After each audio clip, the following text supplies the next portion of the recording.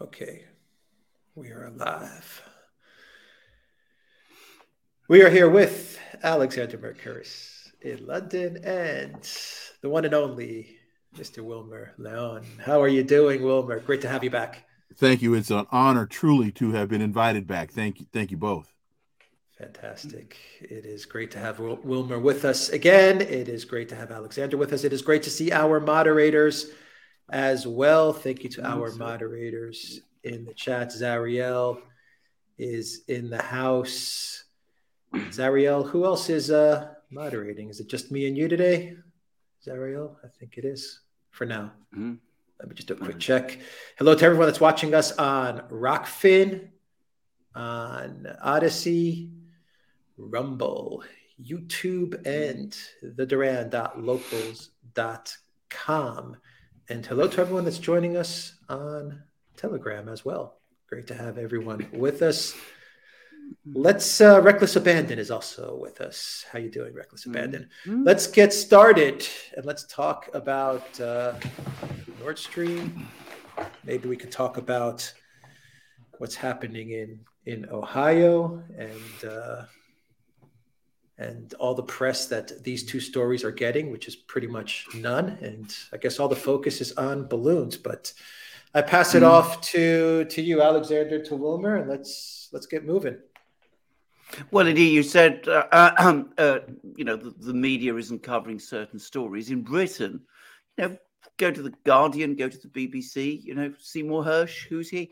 Never heard of him. I mean, it's really extraordinary. It is one of the most bizarre situations I've ever seen. I'm going to make a number of points. Alex and I were doing a program yesterday, which Alex said that the Hersh article is having more of an effect than people are admitting or talking about. And I absolutely agree with this. And I think over the last 24 hours, since we made that program, I think we've seen more proof. Because I think we've seen over the last couple of hours more concerns expressed by more people that things are going on around the world, which are becoming increasingly important. And at the same time, the focus of the administration, of the US government, of the parts of the bureaucracy, the US bureaucracy that they control, remain absolutely obsessively fixed on this one issue, which is Ukraine, where they're prepared to take extraordinary risks and where there's more and more sense that they're losing. Now, there's that extraordinary speech from Stoltenberg yesterday, the NATO Secretary General. He basically admitted we can't supply Ukraine with ammunition. But of course, we're going to find some clever means to do it in time. We're going to, come up with some sort of plan. We have an article today in Politico which says that the United States can't supply its ATACMS missiles because it actually doesn't have enough of them. It would quickly run out of them if it did so. So you have those articles. You have articles from the New York Times saying that the Ukrainians are about to abandon Bakhmut, this town we've all been hearing so much about. And then you have the other side. We have the administration. We have people from the administration saying that Ukraine should fight more aggressively. And we're getting that in the Washington Post, contradicting what the Pentagon was telling Ukraine just a few weeks ago. They should slow down, not launch counteroffensives now.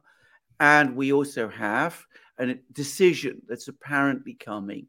The administration is apparently planning to release more oil from its strategic reserves. Russia's going to cut back production by 500,000 barrels a day, a month. So the United States is going to release 26 million barrels of oil from its strategic reserve, presumably to counter and erase the Russian cut, despite the fact that that strategic reserve is running out. Meanwhile, all sorts of things are going on. Britain is in recession. Germany's in recession. Belgium's in recession. Finland is in recession.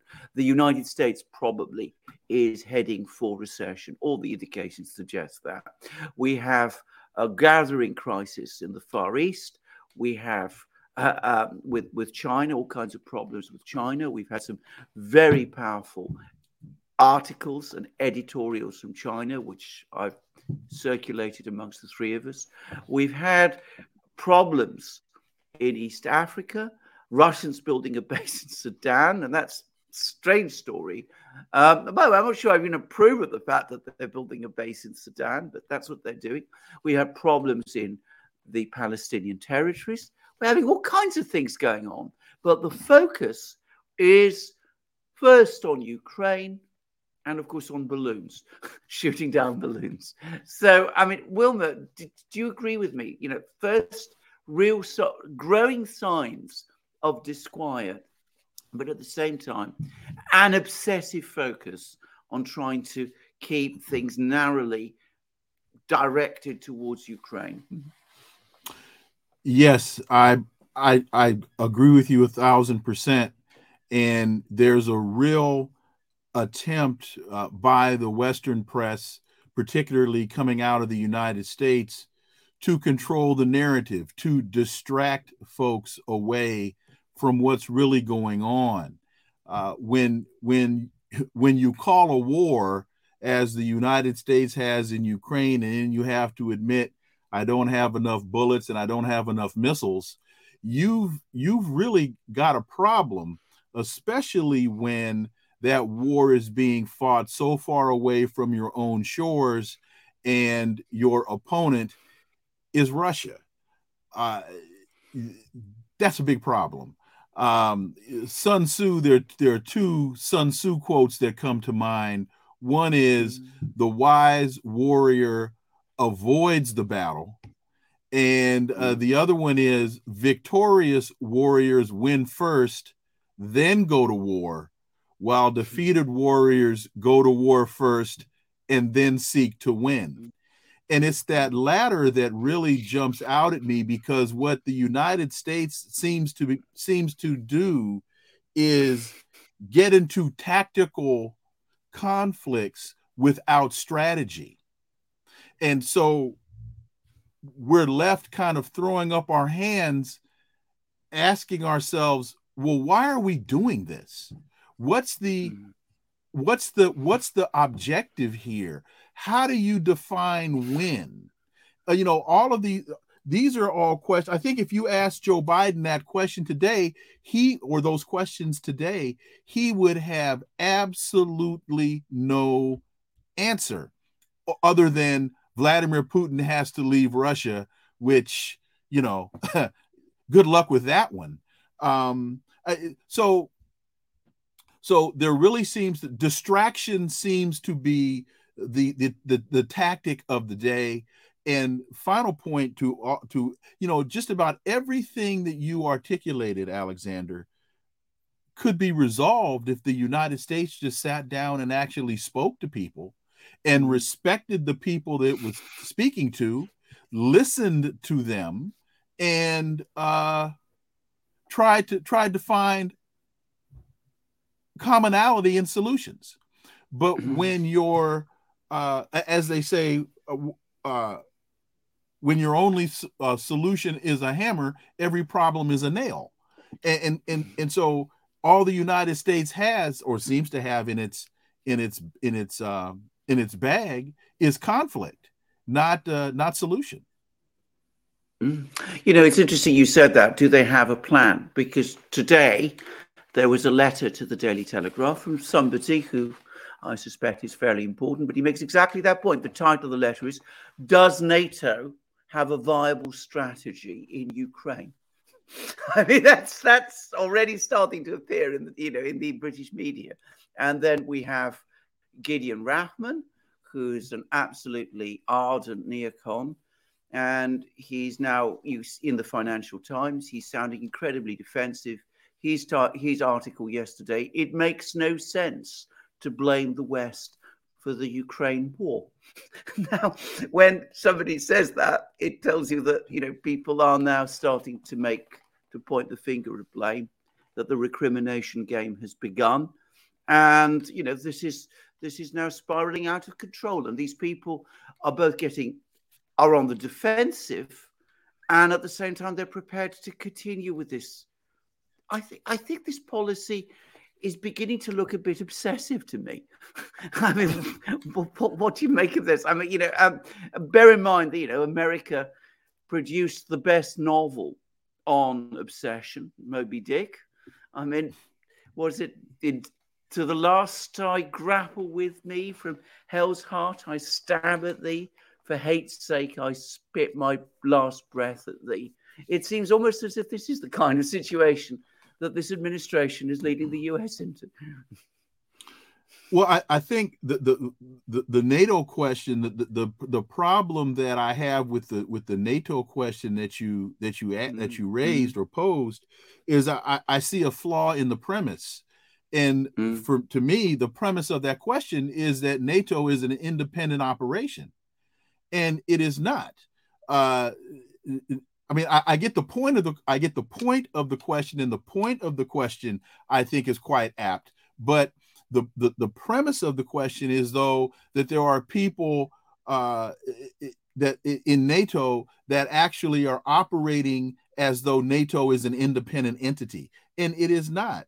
It is merely the extortion racket that the United States imposes upon the world, and it is kind of the rationale that the United States uses to impose its hegemony on Europe, and now it's trying to impose its hegemony on Asia. They want to now put together an Asian NATO, and that makes absolutely no sense. So, where are we going? What is going on in the world? Let's try and enlarge it and discuss what's actually happening in the world. The Iranian president is going to China, meeting with Xi Jinping. There's going to be discussions there. The Iranians are also doing big deals with the Russians. Xi Jinping himself is due to visit Moscow. We don't know the date, but it's widely reported that it'll probably be sometime in March. Xi Jinping had a very successful visit to Saudi Arabia a few weeks ago.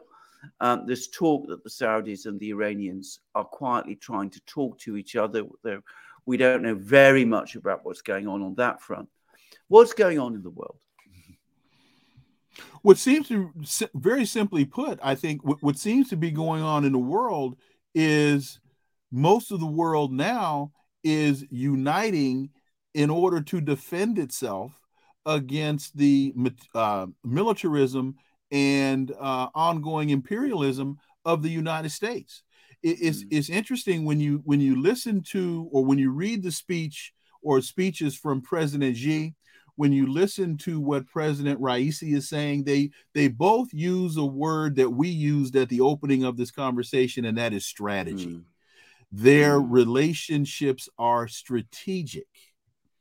And I think that is a very, very important point. Again, it's strategy first, then tactics. And when you listen to President Putin, he's saying the same thing. My relationship with China is a strategic relationship. And they also talk about the long-term interest and the long-term nature of these relationships. And it's also important, I think, to understand the dynamics of their cultures and their history. And we're talking about thousands of years of history versus a couple of hundred for the United States. So you have incredibly intelligent individuals that come from cultures with incredibly long histories. So they have a different arc of perspective and perception than the United States does. And so whether it's Venezuela and Iran, or if you look at what's happening in the global South with Lula and what's happening in Nicaragua, I mean, the pieces on the chessboard are being rearranged, and the United States in this chess game, in this three-dimensional chess game, is barely playing checkers. And it's the media that I think is really facilitating this on behalf of the West, because if Americans really understood what's going on and why, I think people in this country would be in an uproar.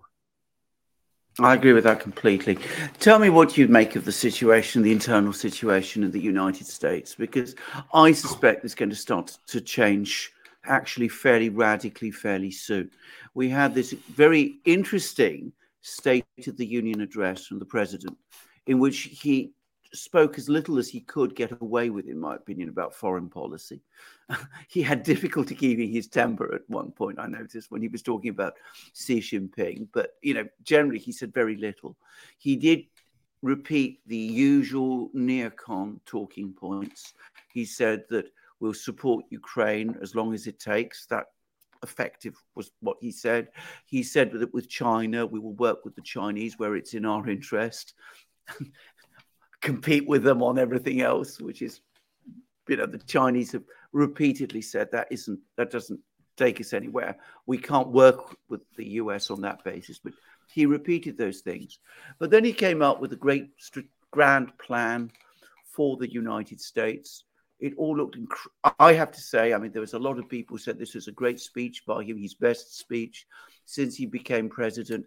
I found it incredibly vague and formless. I found that, if you're talking about a plan for changing the United States, it was so sketchy and in so many places so contradictory and so lacking in, what I would call precise detail, the sort of engineering of something that, if you're going to really do anything like the kind of changes that he was talking about, it looked to me, read more like a wish list actually than a plan.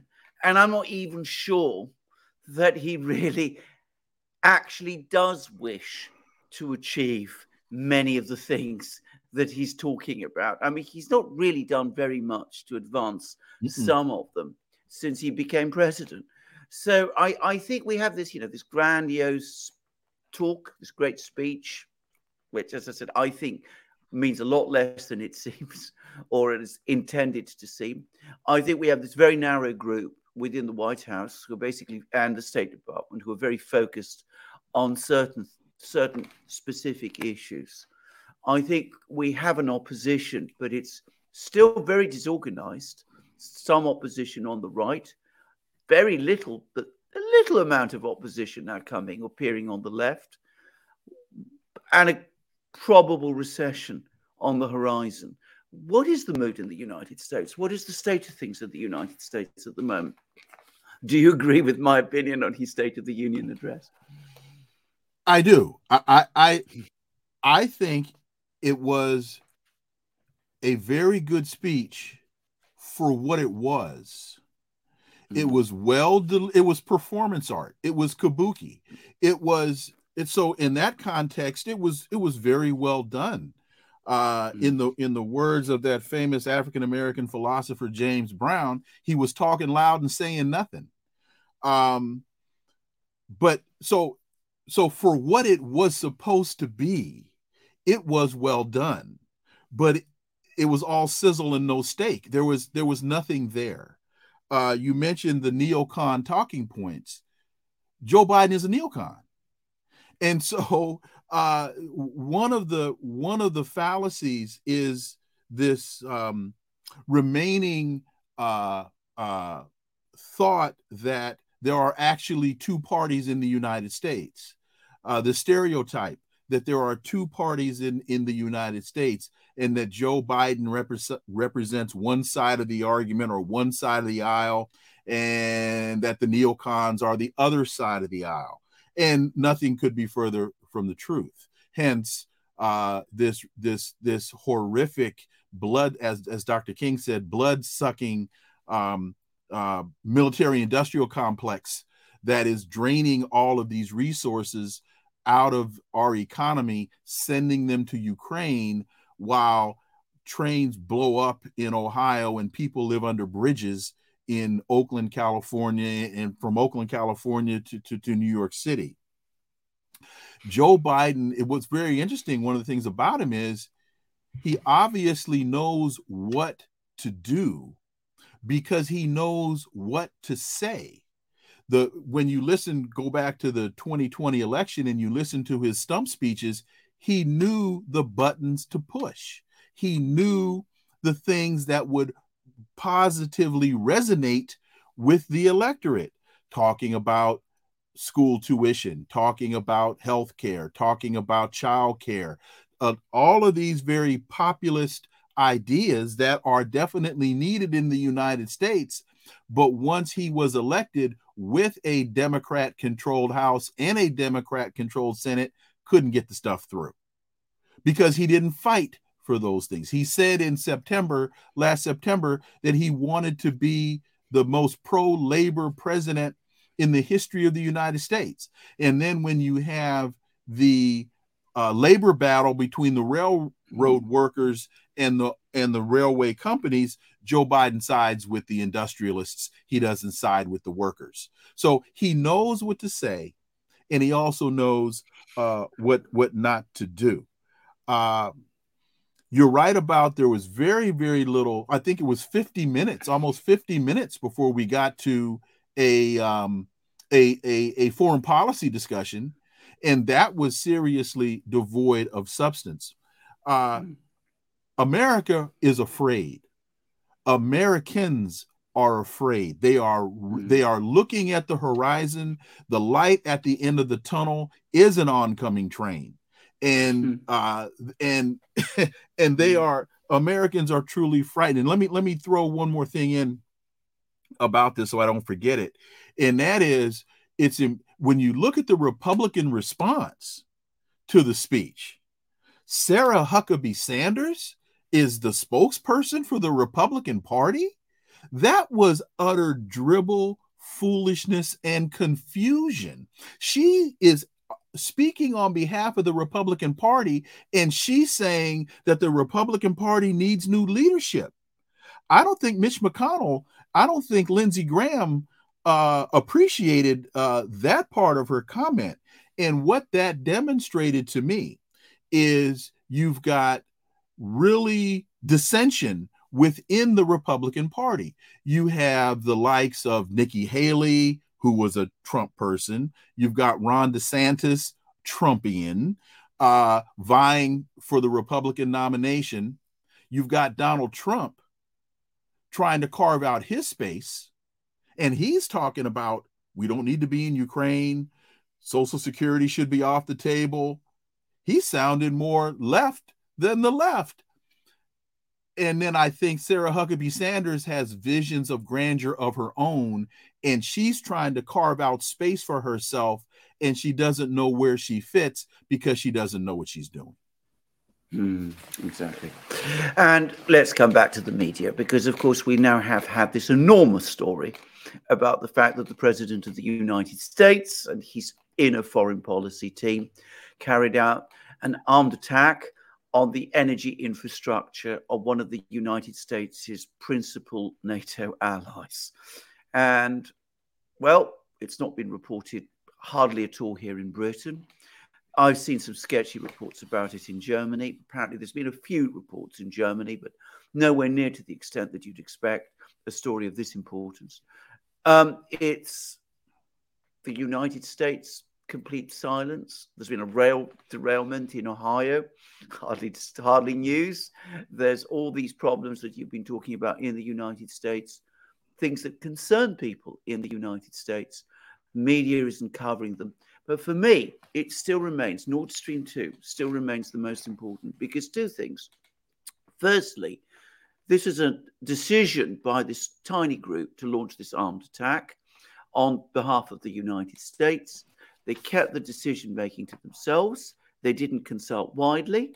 They don't seem to have included the vice president in those discussions. They didn't inform Congress. Congress was not informed. And yet, the media, total silence about this. Well, the media wasn't informed, and that was by design. They went strictly with Navy divers instead of going with America's Special Operations Command, because if they use the Special Ops Command, that requires a report to Congress, and they have to brief the Senate and the House leadership, the Gang of Eight.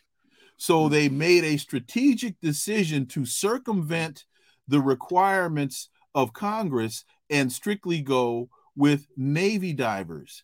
And I think it's important for people to understand the names that are involved here. Jake Sullivan, Tony Blinken, Victoria Nuland. These are the individuals that were involved in this clandestine, just dangerous act of terrorism. And that's what this was, an act of war, an act of terror. And it's really ironic that this Balt Ops 22, this joint, I think, 16 NATO member operation in the Baltic Sea that was there to help coordinate responses by all of these countries. The purpose of Balt Ops 22 is to prepare these NATO countries to be able to collectively respond in case of threat. And what did the United States do? It used that operation to threaten the NATO countries. I mean, when you folks have to really understand the hypocrisy and the sheer I don't know. I don't even have a word for it. No, I know. As Joe Biden months before stood next to Olaf Scholz when asked the question, what are you going to do about Nord Stream? Oh, don't worry about that. That's not going to happen. We're not going to allow that to happen. And people just chuckled like, Mr. President, really? It's not even an American pipeline. Oh, trust me, not going to happen. And then Victoria Nuland is on tape laughing minutes after the pipeline is blown up, saying, well, it's now just a big hunk of metal at the bottom of the ocean. I'm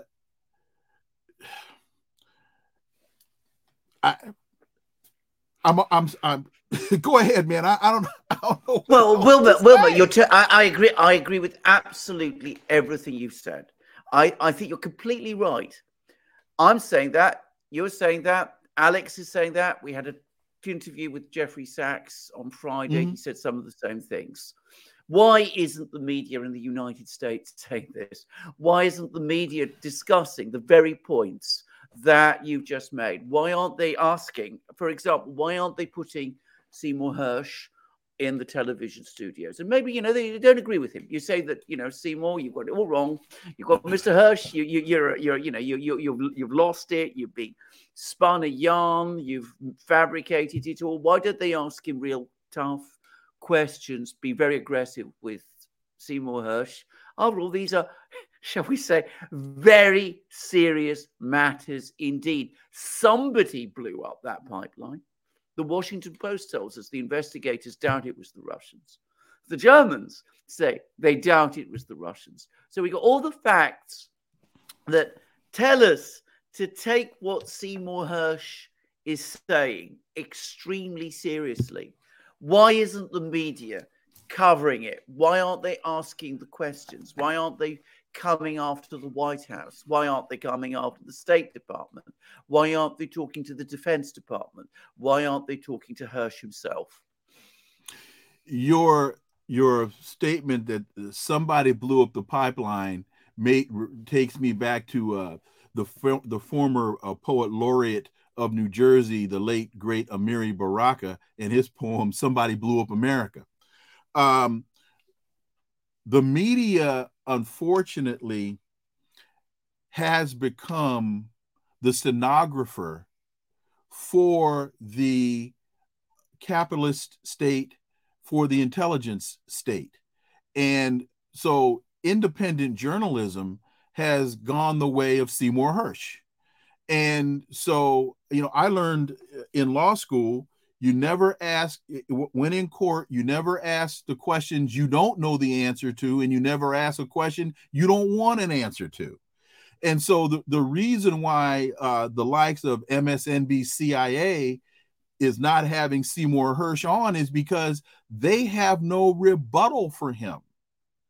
It would become like it's a pea shooter at a gunfight. They would be bringing a pea shooter to a gunfight.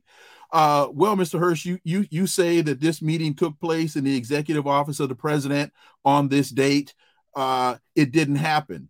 Oh, it didn't? Well, I know that logs are kept in those. When you go into the executive office of the president, which is right next to the White House, you have to sign in. When you want to use a particular room, you have to sign the room out, and the people that go into the room have to sign in. Let's look at the logs of ingress and egress in terms of he has so much evidence we know Seymour Hersh. We know how he operates. We know he doesn't just throw things out there on a whim, that he is a true investigative journalist. And so he has this reputation that is above reproach. And so they don't want that fight because it would just expose everything, which could very well result in a revolt in the United States, which they're probably prepared for it, but they really don't want that thing to play out over the BBC evening news, because they'd have to call in the National Guard. If they're prepared to do it, but they rather not do it. It'd be January 6th on a Herculean scale. Absolutely, because can I just say, let's consider what is being alleged here. Now, you set it out. You said it very clearly.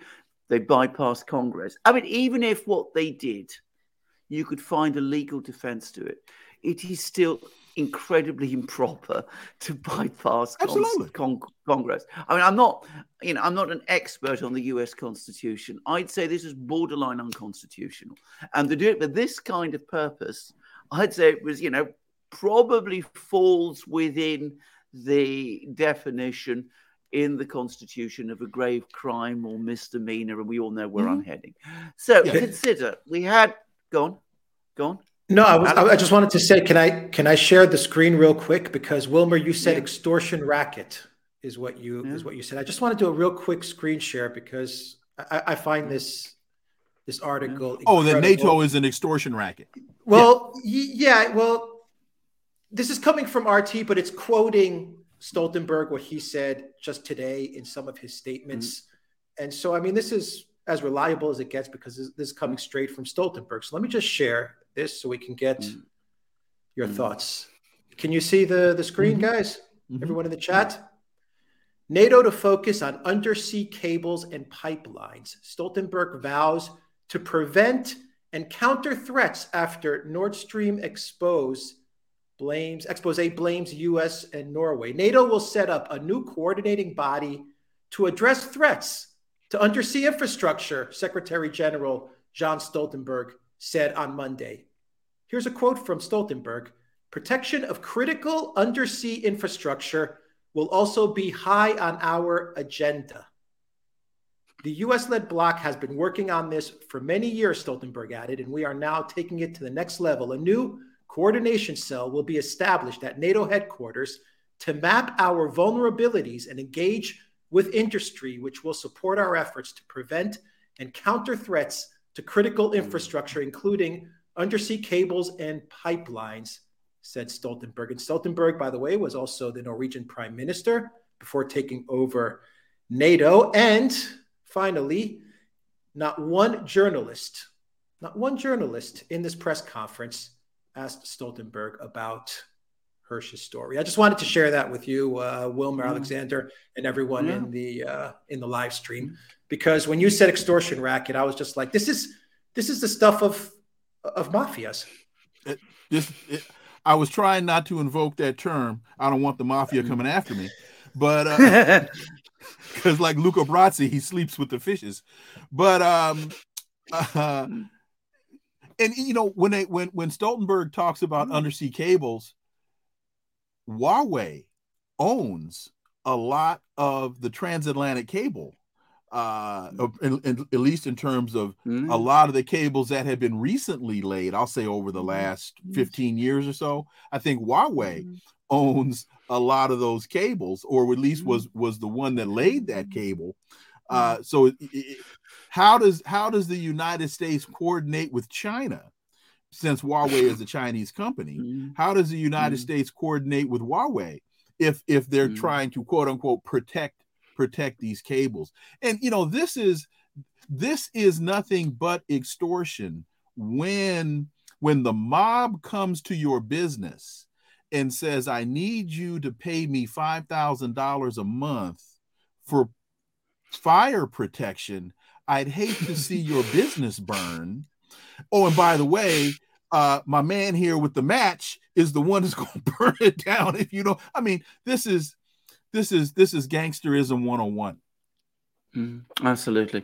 The rest of the world has noticed. I mean, that's the other strange thing about this, because, of course, again, I sent you editorials, all right, they were from the Chinese media, but they set it all out. I understand it's also been covered extensively across the rest of the global South, in India, in Latin America, especially in Africa.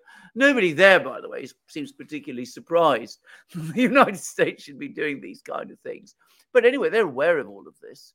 So, we are perhaps ourselves under the control of this protection racket, if you can want to call it that way.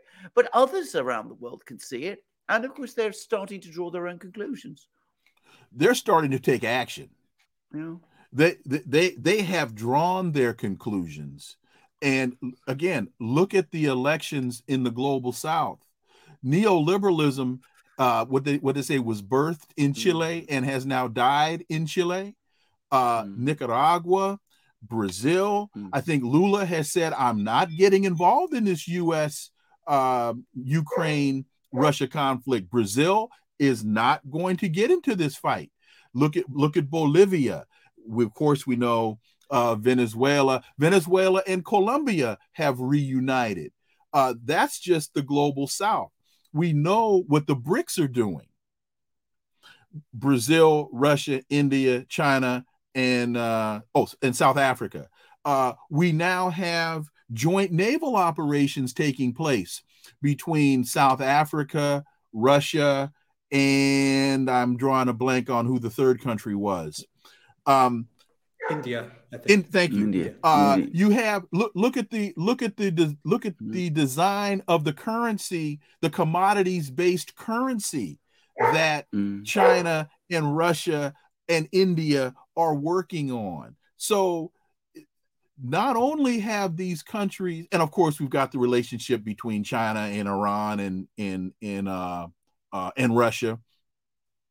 The shift, the Titanic is turning. It just, as you know, a ship of that size, it takes a little, you can't turn it on a dime, but this is done. The cat's out the bag. You can't, I could use all the euphemisms available. The decisions have been made.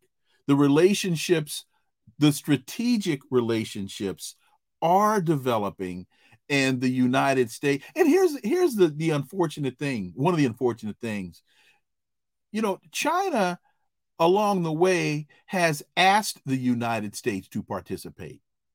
For example, on the development of 5G technology, China reached out to the United States 15 years ago and said, we're developing this technology. We'd like for you to work with us on its development. The United States said no. And so China said, well, we're gonna party with you. We're gonna party without you. And so China went ahead and did it. And then the United States wants to cry foul because, so it's what did Minister Farrakhan say? Never underestimate the blindness that attends arrogance. And this is the unfortunate outcome. The arrogance of the United States has gotten the world to the brink of nuclear war. Absolutely. Can I just go back to the media? Because of course we've discussed that this is an immense situation and the media isn't reporting it. But let's take the protection racket analogy a little bit further. Is this omerta? Is it that they're all keeping silent because they're part of this thing? Or is it that they are themselves the target? of the same kind of racket? Or is it a bit of both? Or is it something else? Well, I would strongly suggest that people watch the film The Godfather, because you mentioned Omerta and the code of silence. And, what happened as the drug trade grew in the film, and the Corleone family wanted to stay out of the drug business, and the other 5 families wanted to get into the drug business. So if you look at the Corleone family, the analogy there would be the United States, and the other 5 families would be Europe. In terms of this analogy, the other 5 families are coming to the realization that this relationship has fallen apart. What did they say to the Don? Our problem with you is you have all of these senators and congressmen that you keep in your pocket like coins, and you won't share the wealth. Well, what I think what a lot of European countries are finding out is the United States is extracting all of their resources, and they are now left in the cold. They are being deindustrialized, and they're hungry.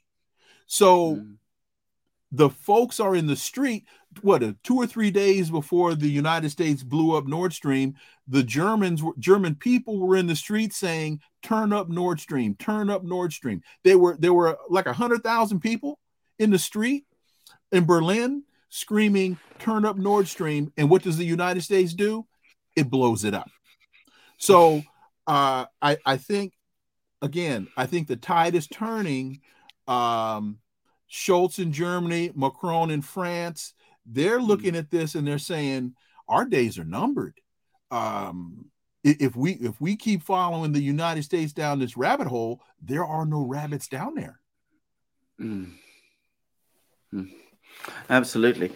Gosh, but in order to rebel against the Don, you need to find some sort of, well, I could find some sort of stronger words, but you need to find your courage. Do Western leaders, do European leaders have the courage? Does the media in the United States have the courage? I mean, I am old enough. I'm going to go back to the media. I mean, I can remember Watergate. I'm sure you can. I can remember Watergate. That was all about a burglary, ultimately, in the offices of the Democratic Party. Somebody went in, tried to put microphones in some of the phones. They were caught by the police. The president rather clumsily put together some kind of a cover-up. That was a massive, massive crisis in the United States. We have an allegation from one of the same journalists who reported Watergate, who exposed Watergate, by the way. Hirsch was absolutely involved in all of that. I remember it. The same journalist comes along, says the president of the United States and his team, they plotted together to blow up the energy infrastructure of one of our leading allies, risking all kinds of incredible consequences of the world economy, possibly an armed clash with our major enemy, and they bypassed Congress to do it. And no one in the media wants to pursue this thing. I mean, the contrast is remarkable. So, if it's not Omerta, if they're afraid to pursue this story, if European leaders are afraid to act independently, how are we going to break away? How do we end shows like thing? this? I mean, yeah. Shows like this. See, you mentioned it. Cy Hirsch is the perfect demonstration of his style of journalism has remained consistent. What has changed is journalism. It's no longer journalism. It's no longer independent. It's no longer unbiased. It's no longer about the story. It's about the narrative. And so what happened with Watergate, you still had some elements of an independent media. But now it has moved from journalism to arts and entertainment. It is more discussions about what happened at the Grammy Awards than what happened with the Nord Stream pipeline. And so we find ourselves now, it's an even greater uphill battle because the media wasn't totally independent when Psy was reporting on Watergate, but it was more independent than it is today. So again, it's no longer about the facts and the story. It's about NBC being the stenographer for the intelligence state. In fact, there was a story. Let me see if I can just quickly pull this up. There was a story in NBC. This was on April 6th. In a break with the past, U.S. is using intel to fight an info war with Russia, even when the intel isn't rock solid. It doesn't have to be solid intelligence, one U.S. official said. It's more important to get out ahead of them, the Russians, Putin specifically, before they do something. So what that headline is, and that's an NBC headline, what they say in the story is, we are lying to you. That's what the story says. NBC says, we are lying to you. But it's the noble lie. We're lying to you because Russia is lying to you. And so we have to tell our lie before they tell their lie to offset their lie. When NBC admits that, game over. It's done. Yeah. Let's just turn quickly back to the geopolitics of this, because I mean, this is to me ultimately the single most important thing. Now, you know, if you have a gangster in the neighborhood, you know, in the nearby, you don't want the gangster expanding his tentacles into your neighborhood. You try to keep him away. And to the extent that the president, Joe Biden, in his State of the Union address, was talking about foreign policy, he was again talking about, you know, this great epic conflict between democracies and autocracies. But we've seen evidence, let's just call it evidence, because, you know, nobody's investigating Cy Hirsch's story. I believe it to be true. But let's call it evidence that the president actually heads a gangsterish administration. Why does he assume in that case that anybody around the world is going to be attracted to this? Why does he think that people will be wanting to side with him and wanted to invite him, if you like, into their neighborhood? I think we have to draw a distinction between gangsters versus hoodlums. And the United States is a hoodlum. And I'll say this to make the point, I am not calling President Xi a gangster, and I'm not calling Putin a gangster, but in the context of these analogies, they're gangsters. A dear friend of mine, Tom Porter, says, once you learn how to play the game, then you have to learn how the game gets played. And so the United States is thinking that it's a gangster, but it's really just a common hoodlum.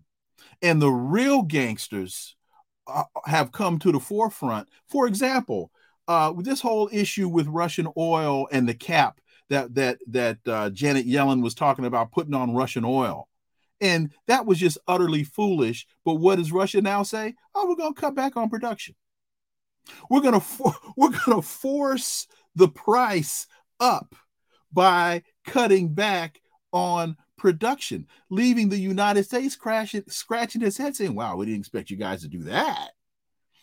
The Russian ruble is supposed to have been crushed. It's supposed to have been in decline. The Russian economy was supposed to have collapsed, and Putin is now supposed to be, trying to find sanctuary in some foreign country. Didn't quite happen that way, Joe Biden, because you're a hoodlum messing with a gangster. You know, it just reminds me of my dad sitting in his chair reading the paper, and I come in with some crazy idea, and he looks over his paper and says, "Son, do you think you really want to do that?"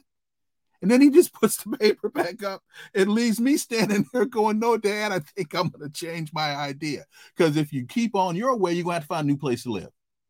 So, you know, my dad was a stone cold gangster, as I'm thinking I'm a gangster, but I'm just merely a hoodlum. So the sun never set on the British Empire once upon a time. Now it has.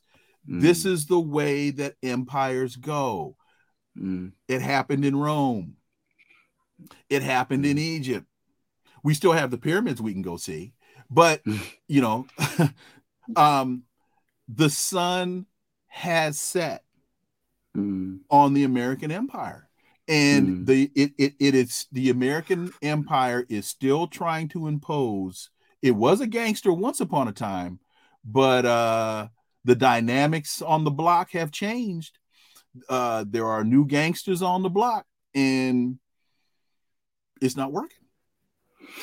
I have to say, I'm going to say actually to that. I mean, one of the most interesting Putin films are those interviews he did with Oliver North. And there's one particularly very, very interesting section. Oliver Stone. Oh, that would be, but wouldn't that be an interesting conversation? Oliver North. Oliver Stone. You're absolutely right. Thanks. I stand corrected there. But anyway, he had a very interesting exchange with Oliver Stone, which he was saying, you know, I understand how the world works. He was talking about how things happen. He clearly understood. He made it absolutely clear that he understood all the points that you are making very, very well indeed. He was completely frank and open about the extent of his unsentimental, tough-minded realism about the kind of people he was having to deal with. There was actually, I find, a most revealing interview, actually.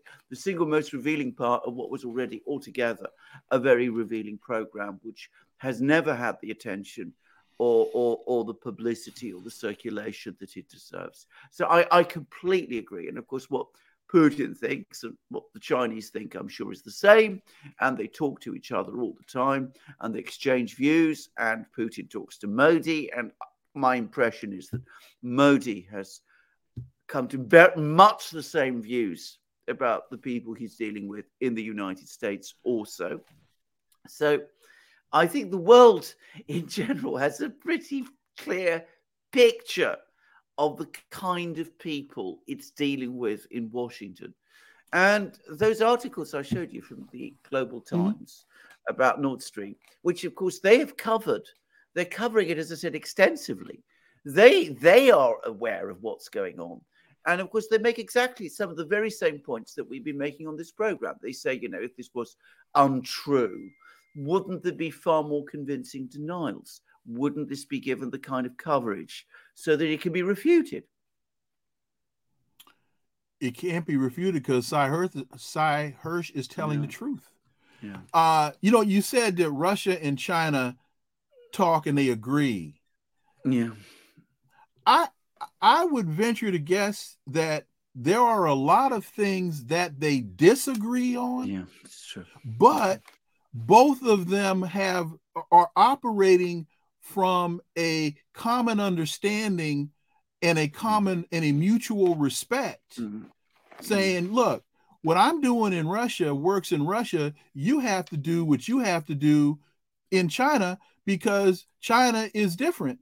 Do you? I'm going to do me, and let's work together for our mutual interest, which tends to be more business related and economics generated than militaristic. So, you know, and see, that's the point that the United States just doesn't seem to get. And for me, evidence of that is when the Chinese met with Blinken in Anchorage, Alaska. And the Chinese got up and walked out and said, we're not going to sit here and let you talk to us like this. No, you're not going to disrespect us like this. You're not going to tell us what to do. Damn it, we're China. And, by the way, we hold what, $2-3 trillion of your debt? I mean, we own your banks. You can't talk to us like this. And you mentioned the interview that Putin did. I would say folks need to go back and listen to the Valdai speech. Yeah. And what was that? Was that 4 hours long? Basically, it was extemporaneous. Most of it was. Compare that with what we saw on the State of the Union. Joe Biden basically struggling to get through a teleprompter. Pea shooter at a gunfight. Yeah. And final point. The Grammy Awards and this whole thing, I think it was Sam Smith dressed as Satan parading around. What did Vladimir Putin say? In our culture, we have standards. There are certain things that we are not going to allow. And you all in the West, you do what you want to do, but we're not going there. There are certain things. I saw that and was just utterly disgusted that mainstream American television would allow a horrific display of that nature into the living rooms of Americans. And we call that progress. We call that left. Putin said, no, we don't do that in this country. We have standards. We have culture. Absolutely. A lot to be said for that, indeed. Wilmer, I think we've gone on for 56 minutes. I mean, okay. I'm going to ask you if there's things you particularly want yourself to say, because I've asked questions. I mean, I think you've covered very, very well my points. But perhaps you have some things to add, and then maybe we can move on to Alex. I would just very simply say those that have not read the Cy Hirsch story need to read it, and you need to read it more than once. And that, in my humble opinion, and all the issues that surround that story as to why it hasn't gotten greater attention, why isn't it being discussed in mainstream media, why aren't any of the journalists in the White House briefings demanding that this issue be spoken to. That right there speaks volumes. The fact that the members of the press corps are so concerned with access that they don't give a damn about the story. Because 10 of them should have said, you know what?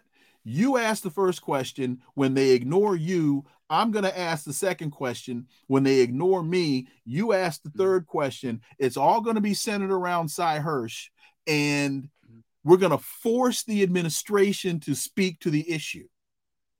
There's supposed to be power in numbers. They outnumber the press secretary, but they're conspicuously silent. Their silence is deafening. So that's the point that I would leave this is read that Cy Hirsch story a couple of times. Yeah. The greatest story the media's been handed for 40 years, and they're not touching it. I mean, it's just unbelievable. Alex. Let's do some questions. Is that all right? Yeah. Sure. Yeah. All right. Do you know about the rally in DC on Sunday, the Rage Against the War Machine? Thank you, guys. Yeah. Yeah. In fact, I think it's not only going to be in Washington, there are going to be other cities involved as well. I know in the DC rally, I think Scott Ritter is speaking. What's her name from Code Pink, I believe, is speaking. I'm no insult or no disrespect. I'm just drawing a blank on her name. Medea Benjamin. Medea Benjamin. Love you, Medea. Sorry about that. Medea Benjamin is speaking. There are a number of folks. Garland Nixon is going to be speaking. A number of folks are going. I'll be in attendance. So I am not going to be speaking. But yes, it'll be interesting to see the turnout, and particularly because I think we're supposed to have good weather on Sunday, the turnout of that for that rally. I think Ray McGovern is. I don't know if Ray's going to be there or not, but Max Blumenthal is going to be speaking. So yeah, good turnout. Jimmy Dore, there are a lot of big names. From Michael, anyone else think that the USA train crashes are from cost cutting and affecting over working people, or an outside power, or both? The train crashes. I have no evidence. I can't say no. Because I don't know. I have no evidence to support that. I know that these types of accidents happen more than people realize. It could be due to lack of maintenance on the rails. I don't have any evidence. So like Cy Hirsch, I only speak when I do. And so I have to leave it there. Neurosurgery. Can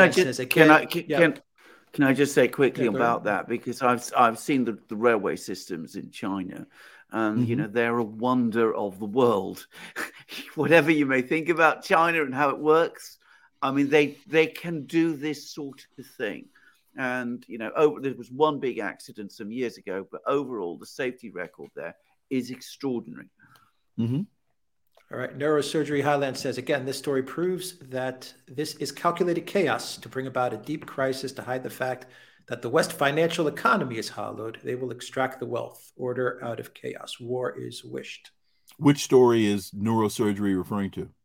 The Nordstrom, I imagine. Story. Yeah. The Hirsch. Yeah. Oh. The Nord Stream sabotage, I guess. Or I imagine it carries over to what's going on in Ohio as well. All of these things. Well, it's important with the Nord Stream story, as Cy Hirsch reports it, is that Joe Biden really responded to pressure from Ted Cruz. Yeah, Ted Cruz in Texas. That initially, from the way I think Cy reported it, there was some reluctance within the administration to carry out this exercise, but pressure from the right, specifically Ted Cruz, is what to a great degree pushed the decision over the edge.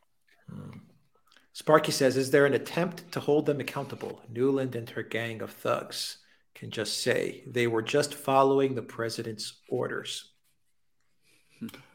I don't see an attempt to hold any of them accountable because there's no real outcry from Americans, because they really don't understand what's going on. It's still considered in the minds of many to be a conspiracy theory. Oh, there you go with the conspiracy theory. Just because it's a conspiracy theory, first of all, I think that's a CIA developed term. But just because it's a conspiracy theory doesn't mean it's wrong. But there's no common outcry here, because a lot of folks just don't. They still think that Russiagate is viable. Yeah. J.H. Scott says, Dr. Leon is right about the press needing to repeat the question when ignored, but they are either stenographers or the government, or only care about access. They don't want to be thrown out of the press corps. Yep. They want to be able to travel with the president. Exactly. Dominique says, don't you think that this insane idea of war with China is more due to the fear of an alternative currency to the dollar than to Taiwan? Yes, I believe Taiwan is the excuse, not the cause. I think that there are different factions within the Western elite that some in the Biden administration follow the Brzezinski mindset in terms of Russia is the enemy. And then you have others from, I think, more of the industrial side that believe that China is the enemy. And they are struggling and vying and jockeying for position. But I believe that Taiwan is merely the excuse that the United States is using to try to bait China into a response. But again, as Sun Tzu said, the successful warrior wins the battle before it's fought. And the United States is really messing with the wrong guy on this one. A different perspective says, also asked G. Nixon, this is foreign civil asset seizure ending and demilitarization of the West. Can the U.S. still occupy countries without the dollar? Wow, that's an interesting question. I don't understand the first part of it. One of the major focuses of China, Russia, it is to move off of the dollar, but with the military prowess of the United States, it can still occupy countries based upon its military, but now it has to be much more selective in the countries that it attacks because of resistance from its adversaries. And I'm not going to say enemies, I'm going to say adversaries, because I don't think that China and Russia are enemies. They are merely responding to aggression by the United States. The United States is their enemy. I don't see them as being our enemy. They're our adversaries. Exactly.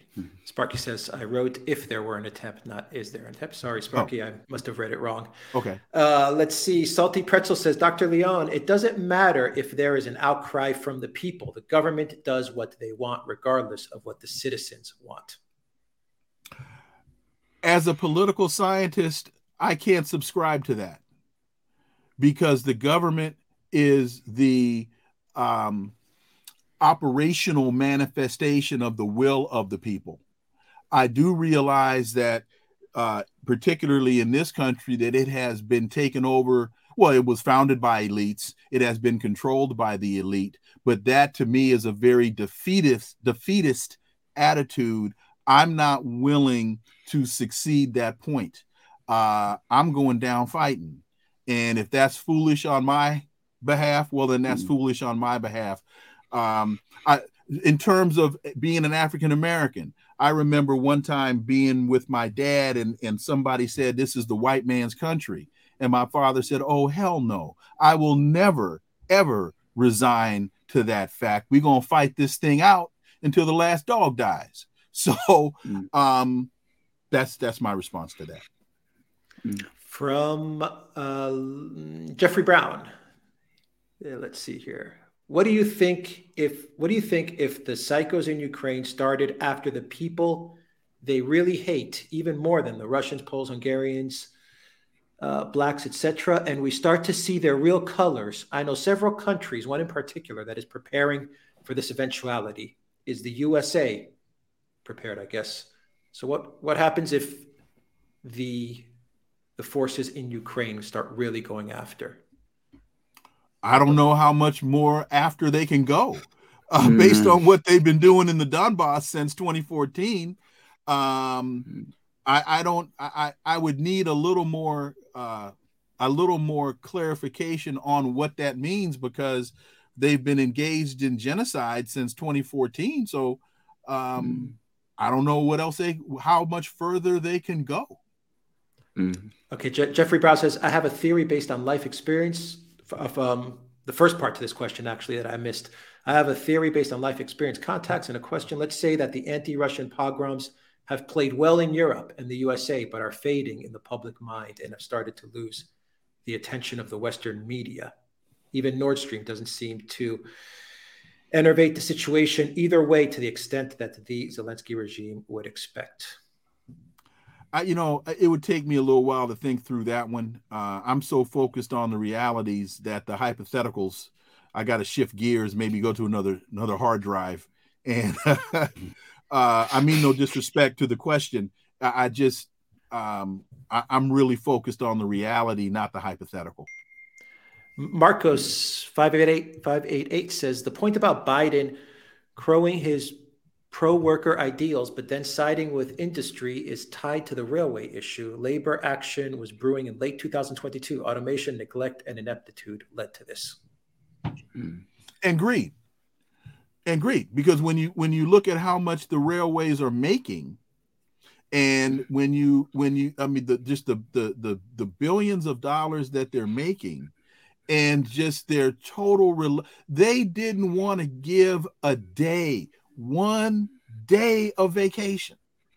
1 day of vacation. And Joe Biden gets how many days of vacation? Congress gets how many days of vacation? The quality of health care that Joe Biden has, the quality of health care that that members of Congress have. Why are they so unwilling to provide to the American people the very same things that they are being given by the American people? Because Joe Biden's salary and health care comes out of our tax dollars. Congress's salary and health care comes out of our tax dollars. So why should we provide the best quality of care for them and they don't want to give 1 day of sick leave to rail workers? Very true. B456XZ says there's a report in the Business Insider that claims that the U.S. is actually shooting down their own research balloons. Total hysteria. I read that. That's interesting coming from the Business Insider, if you understand who owns the Business Insider and what they're all about. But to that point, I did read yesterday that what some scientists have done is they have retraced the flight of the balloon based upon understanding the direction of the jet stream. And what they have come to find out is 1 or 2 of these balloons actually were launched from U.S. weather stations. So I have read and heard that there is some validity to that statement. And, and to that, just really quickly, I find it very interesting in watching mainstream Western media here. They still refer to that first balloon as a spy balloon. They still call it, Andrea, what's her name? From NBC. Mitchell. Andrea Mitchell said last night on the news last night, the Chinese spy balloon. It was a weather balloon, folks. It was spying on the weather. The Russian invasion was unprovoked. Unprovoked. Right. Oh, and there were weapons of mass destruction. Mass destruction, yeah. As long as it takes.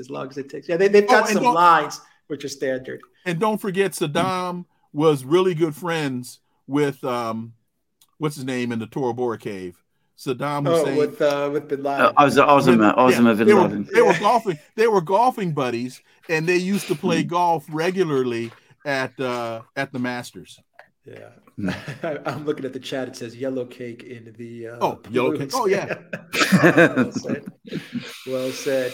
Let's see. We'll do a couple of more and we'll wrap it up here. Let's see. Dan says this war is not different than the Roman Empire seeking to wipe Carthage off the face of earth. Neocons are all just Cato the Censor reincarnated.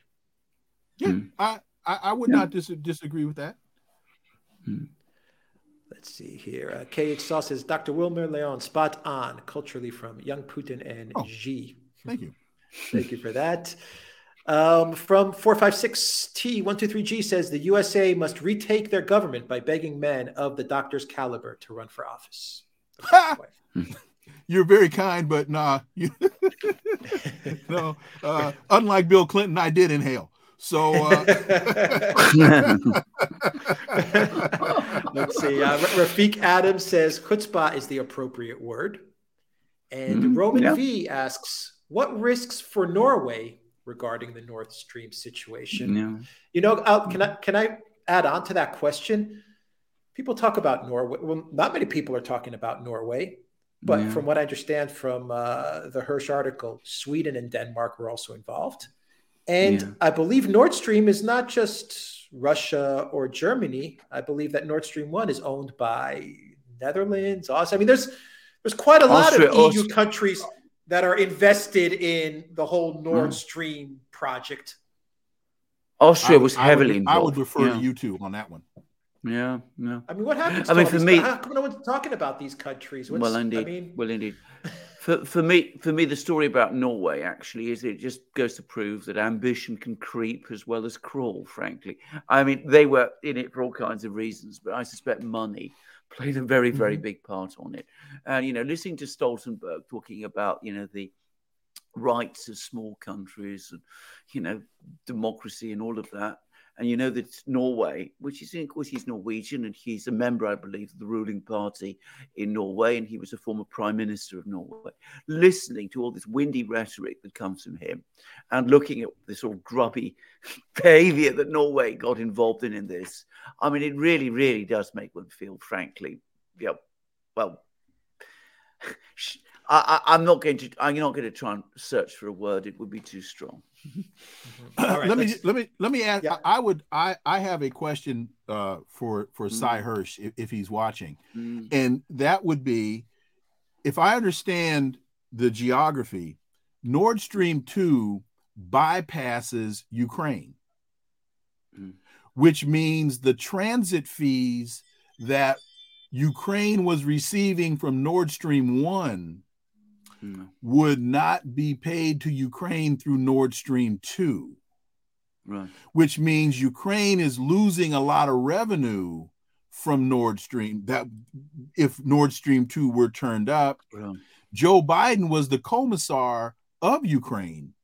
Yeah. So does Joe Biden have any fight, or Victoria Nuland or any of that ilk? What's their financial interest? Is there financial interest?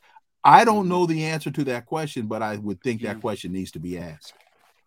Yes, I mean, Wilbur, you're absolutely right on all the essential points. I mean, before the Nord Stream pipelines were built, gas flowed to Europe from Russia across Ukraine because the pipelines were built by the Soviet Union. Ukraine was part of the Soviet Union. It was the quickest, fastest way to send gas from Western Siberia, from the gas fields in Western Siberia. The Soviets built the pipelines across Ukraine and they came to Germany. And I can remember, by the way, back in the 1980s, the United States, when those pipelines were built, was very unhappy about it. But just to clarify, Nord Stream 1 and Nord Stream 2 both go through the Baltic Sea. They do not go through Ukraine. So Nord Stream 1 was the first pipeline built after 2000, which bypassed Ukraine. That was negotiated by the Germans and the Russians because they were unhappy with paying transit fees to Ukraine and having Ukraine siphoning off the gas. And then Ukraine was very unhappy about Nord Stream 1. And then Germany came along and said, let's also build another pipeline, Nord Stream 2, which would have cut Ukraine out essentially entirely. And of course, the Ukrainians weren't having that. So that's the story. So there's two pipelines, Nord Stream 1, Nord Stream 2. Nord Stream 2 was going to be the bigger one, and it was going to be the one that would complete this transfer of the gas from passing through Ukraine. Can I speak to this Newsweek published article about? Yeah, I have that on there. Yeah. One of the things that I always say to my students is the first thing you got to do is ask yourself, does the story make sense? When you read a story like China sent a spy balloon over here, does that make sense? When China has satellites in low Earth orbit that can read license plates on cars, when they are broadcasting, sending pictures from the dark side of the moon, when China has a moon rover that has now been running, I think, 5 years longer than they expected it would, they have their own space station when the United States kicked them out of the space program. So they've got all this technology, hypersonic missiles. Now they're into 6G technology, and they're going to spy on the United States with a balloon. It doesn't. It doesn't make any sense. No, it doesn't. It doesn't make sense. No, it doesn't. Well, now it's not only one balloon; it's four balloons. Or objects. That changes the whole. Yeah, one's the size of a car, of a small car. Yeah. Okay. Oh man, let's see here. Who knew all it took was a few balloons to make vaccine sudden deaths and Biden crime family drama disappear from the headlines? Truth is out there. There's a question here about Japan. Different perspective says, how long will Japan still pay for the U.S. debt and troops? Well, it's a very good question. I mean, the one thing I would say about Japan is that they're being very, very careful about the sanctions against Russia that they enforce and those that they don't. They've been much more successful than the Germans to protect their own energy trade with Russia. So they still import oil from Russia. They still import gas from Russia. They've managed to carve out exemptions for the Sakhalin infrastructure, where they're still heavily invested. So the Japanese have played a more skillful game, much more skillful than the Germans have done. Now, of course, they got all sorts of other issues. They're in a major quarrel with the Chinese, which is deteriorating as far as I can see. They've got issues with South Korea as well, by the way, which another story. But on relations with Russia, the Japanese Prime Minister Kishida was still saying that Japan wanted a peace treaty with Russia, and he said it just a few days ago. So it's quite interesting. They are walking a very fine line. They are so far have been doing a fairly good job at the Philippines as well. Not only the Japanese, but Marcos Jr. in the Philippines is finding himself having to walk a similar line, and it'll be very interesting to see over the next few months as the United States tries to turn up the pressure on them to pick a side, pick a team, which way they decide to go. Yes. Fran Brown says, in this post-truth world, government can inform citizens of anything it believes is true. Nord Stream, balloons, Ohio chemical spills. None of it has happened because the government says so. We are not in a post-truth world because you are watching this show and we are speaking the truth. Yes. Well said. Rafiq Adams says, I'm curious about the status of the Nord Stream insurance claim, which would be based on facts. It's billions in payout or coverage. Somebody was bound to ask that question. It will be very intriguing because if it's pursued, and there's lots of companies which might want to pursue it, lots of investors of those companies who might want to see it pursued, and it does go to court. Well, there is this concept of disclosure, and of course, the Seymour Hersh story is out there. Perhaps, courts might be prevailed upon to ask for documents to be produced and evidence to be produced and things of that kind to be produced. And that could eventually lead to all sorts of, shall we say, interesting results. But I'm not going to go into the details of this because I don't know the details of all of these policies. I don't know exactly how they work. There's always the problem of, are the courts themselves prepared to go there? We have to, bear all that in mind. But it's certainly something to keep in mind and see what happens. I wrote down the word jurisdiction. One of the questions in terms of insurance claims would be, who has jurisdiction in this? Yeah. Because we know if these suits or claims were brought in U.S. courts, not one dime will be paid. In foreign courts, what courts does the United States recognize? Yes. What courts does it not? I don't know the answer to those questions, like you just said, Alexander. Yeah. I don't know the answers to those questions, but I think those are questions that need to be asked. Yeah, they're very good questions. Now, the most likely jurisdiction is England, because England has historically been the center of the world insurance industry. And I would have thought there's a high probability. We've got, of course, our own oil and gas industries. So we've probably got quite a lot of experience here insuring pipelines and that kind of thing. And well, basically, we invented modern insurance, and insurance markets have been historically set up here. So, most likely it is England. Another strong possibility is it's Sweden. Sweden has a very strong tradition in commercial courts. It could be a combination of the two. I don't know. But I would have guessed it would be one of those two jurisdictions. Now, the English courts historically have been fairly independent. Not to anything like the same extent. Don't say that to Julian Assange. Exactly. But anyway, we'll see. But I mean, bear in mind, these would be commercial courts, so different from a different branch, completely different branch of the High Court than the one that's been dealing with the Assange case. But having said that, I don't want to say, it's politics wouldn't play a role. Of course they would. If you want me to give a more pertinent example of the British courts behaving in a way that I find strange, it was the High Court's decision and the Court of Appeal's decision to uphold the British government's seizure of Venezuela's gold. I mean, because Guaido, was the right true president of Venezuela. I mean, I find that a most odd decision, but there we go. We'll just have to see. Yeah, you have time for a couple of more, Wilmer? Sure. Yes. Yeah. Okay, let's do a couple more. Sparky says, didn't Norway have their own pipeline ready to go online when they blew up Nord Stream 2? Yeah. I believe they did. Yeah, absolutely. I mean, it's an amazing coincidence, of course. Yeah.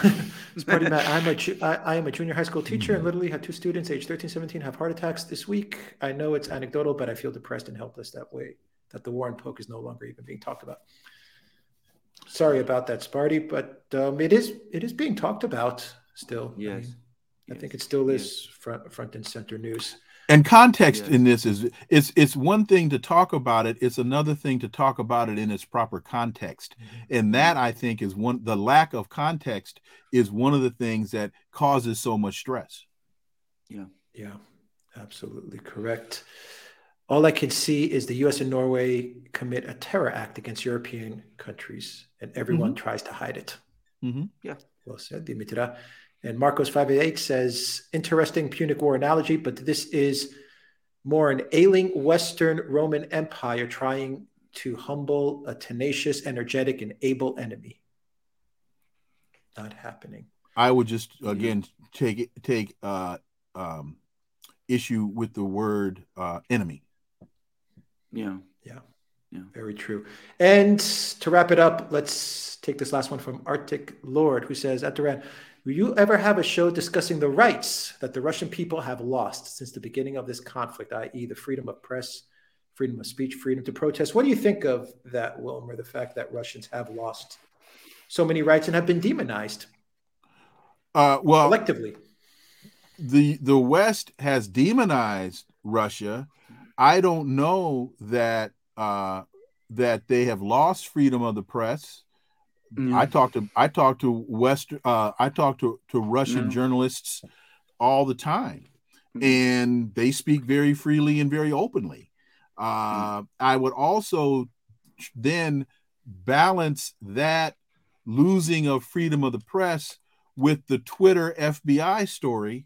You see, to me, when someone brings up that point, to me, implicit in that is they are comparing that to what is supposed to be a free press in the United States. And we don't have a free press in the United States. Just follow Matt Taibbi's reporting on the Twitter gate and the FBI trying to pressure Twitter to manage the narrative, the anti-Russian narrative, which has fallen apart. So I'm not really sure where all of that is in that question. I don't know. I would need the person asking the question to provide some evidence to support the position. Then I'd be in a better position to discuss it. Yeah, can I just say to this? Yep. Can I just quickly say to this? On Saturday, as it happens, I hosted a friend of mine who is Russian and is a very, very strong opponent of President Putin's. I mean, he's one of these people who is very strongly opposed to President Putin. And he's had a very complicated journeys backwards and forwards from Russia. But he basically says exactly what Wilmer is saying, which is that, yes, there's been some sort of, limits on the way news is circulated in Russia, but journalists still do their work. They can criticize the war. Rock bands criticize the war. Protests take place. And it's much, much easier to do all of those things in Russia than it is here. I mean, here in Britain, and I want to say this, there's been an attempt to set up a protest in London, an anti-war protest, as we would call it, as people in Britain would call it. In other words, a protest trying to oppose British support for weapons being sent to Ukraine. And it has found it almost impossible to set up a venue. I mean, whenever one venue is set up, there are so many threats and so much pressure on that particular venue that I know of at least 2 cancellations that have happened one after the other. So that's happening in London. And notice these are well, I've seen some of the emails. Some of the pressure is incredibly forceful. And I would say of a sort that law enforcement should take an interest in. And as I understand it, it is refusing to do so, which is really quite remarkable. So we do have the Rage Against the War Machine, once again, DC this Sunday, February 19th. And Harry says 100 plus companies from 12 countries invested in built Nord Stream 2. 100 companies. Wow. Yeah. All right. So we will leave it there. Thank you very, very much to everyone that joined us on this live stream on Rockfin, Odyssey, Rumble, theduran.locals.com, YouTube. Thank you to our moderators, Zarael, Reckless Abandon. And who else? I believe Peter is also with us moderating, and Alice in Blunderland. Great to have you all here moderating and helping us out. And a very special thank you to the one and only, the great Wilmer Leon. I have your Twitter account in the description down below. I have your website with your book as well. You link to your book as well down below in the description. Thank you. I will also and it's back there over my shoulder, over my shoulder back there somewhere. All right. So definitely check out Wilmer's website. Check out his Twitter account. Follow him on Twitter. I will have that as a pinned comment as well. Thank you. Below. And I'm losing my voice. And thank you to Alexander Mercouris, the Oracle of London. Thank you, everybody. Have a great morning, evening, or night, wherever you are in the world.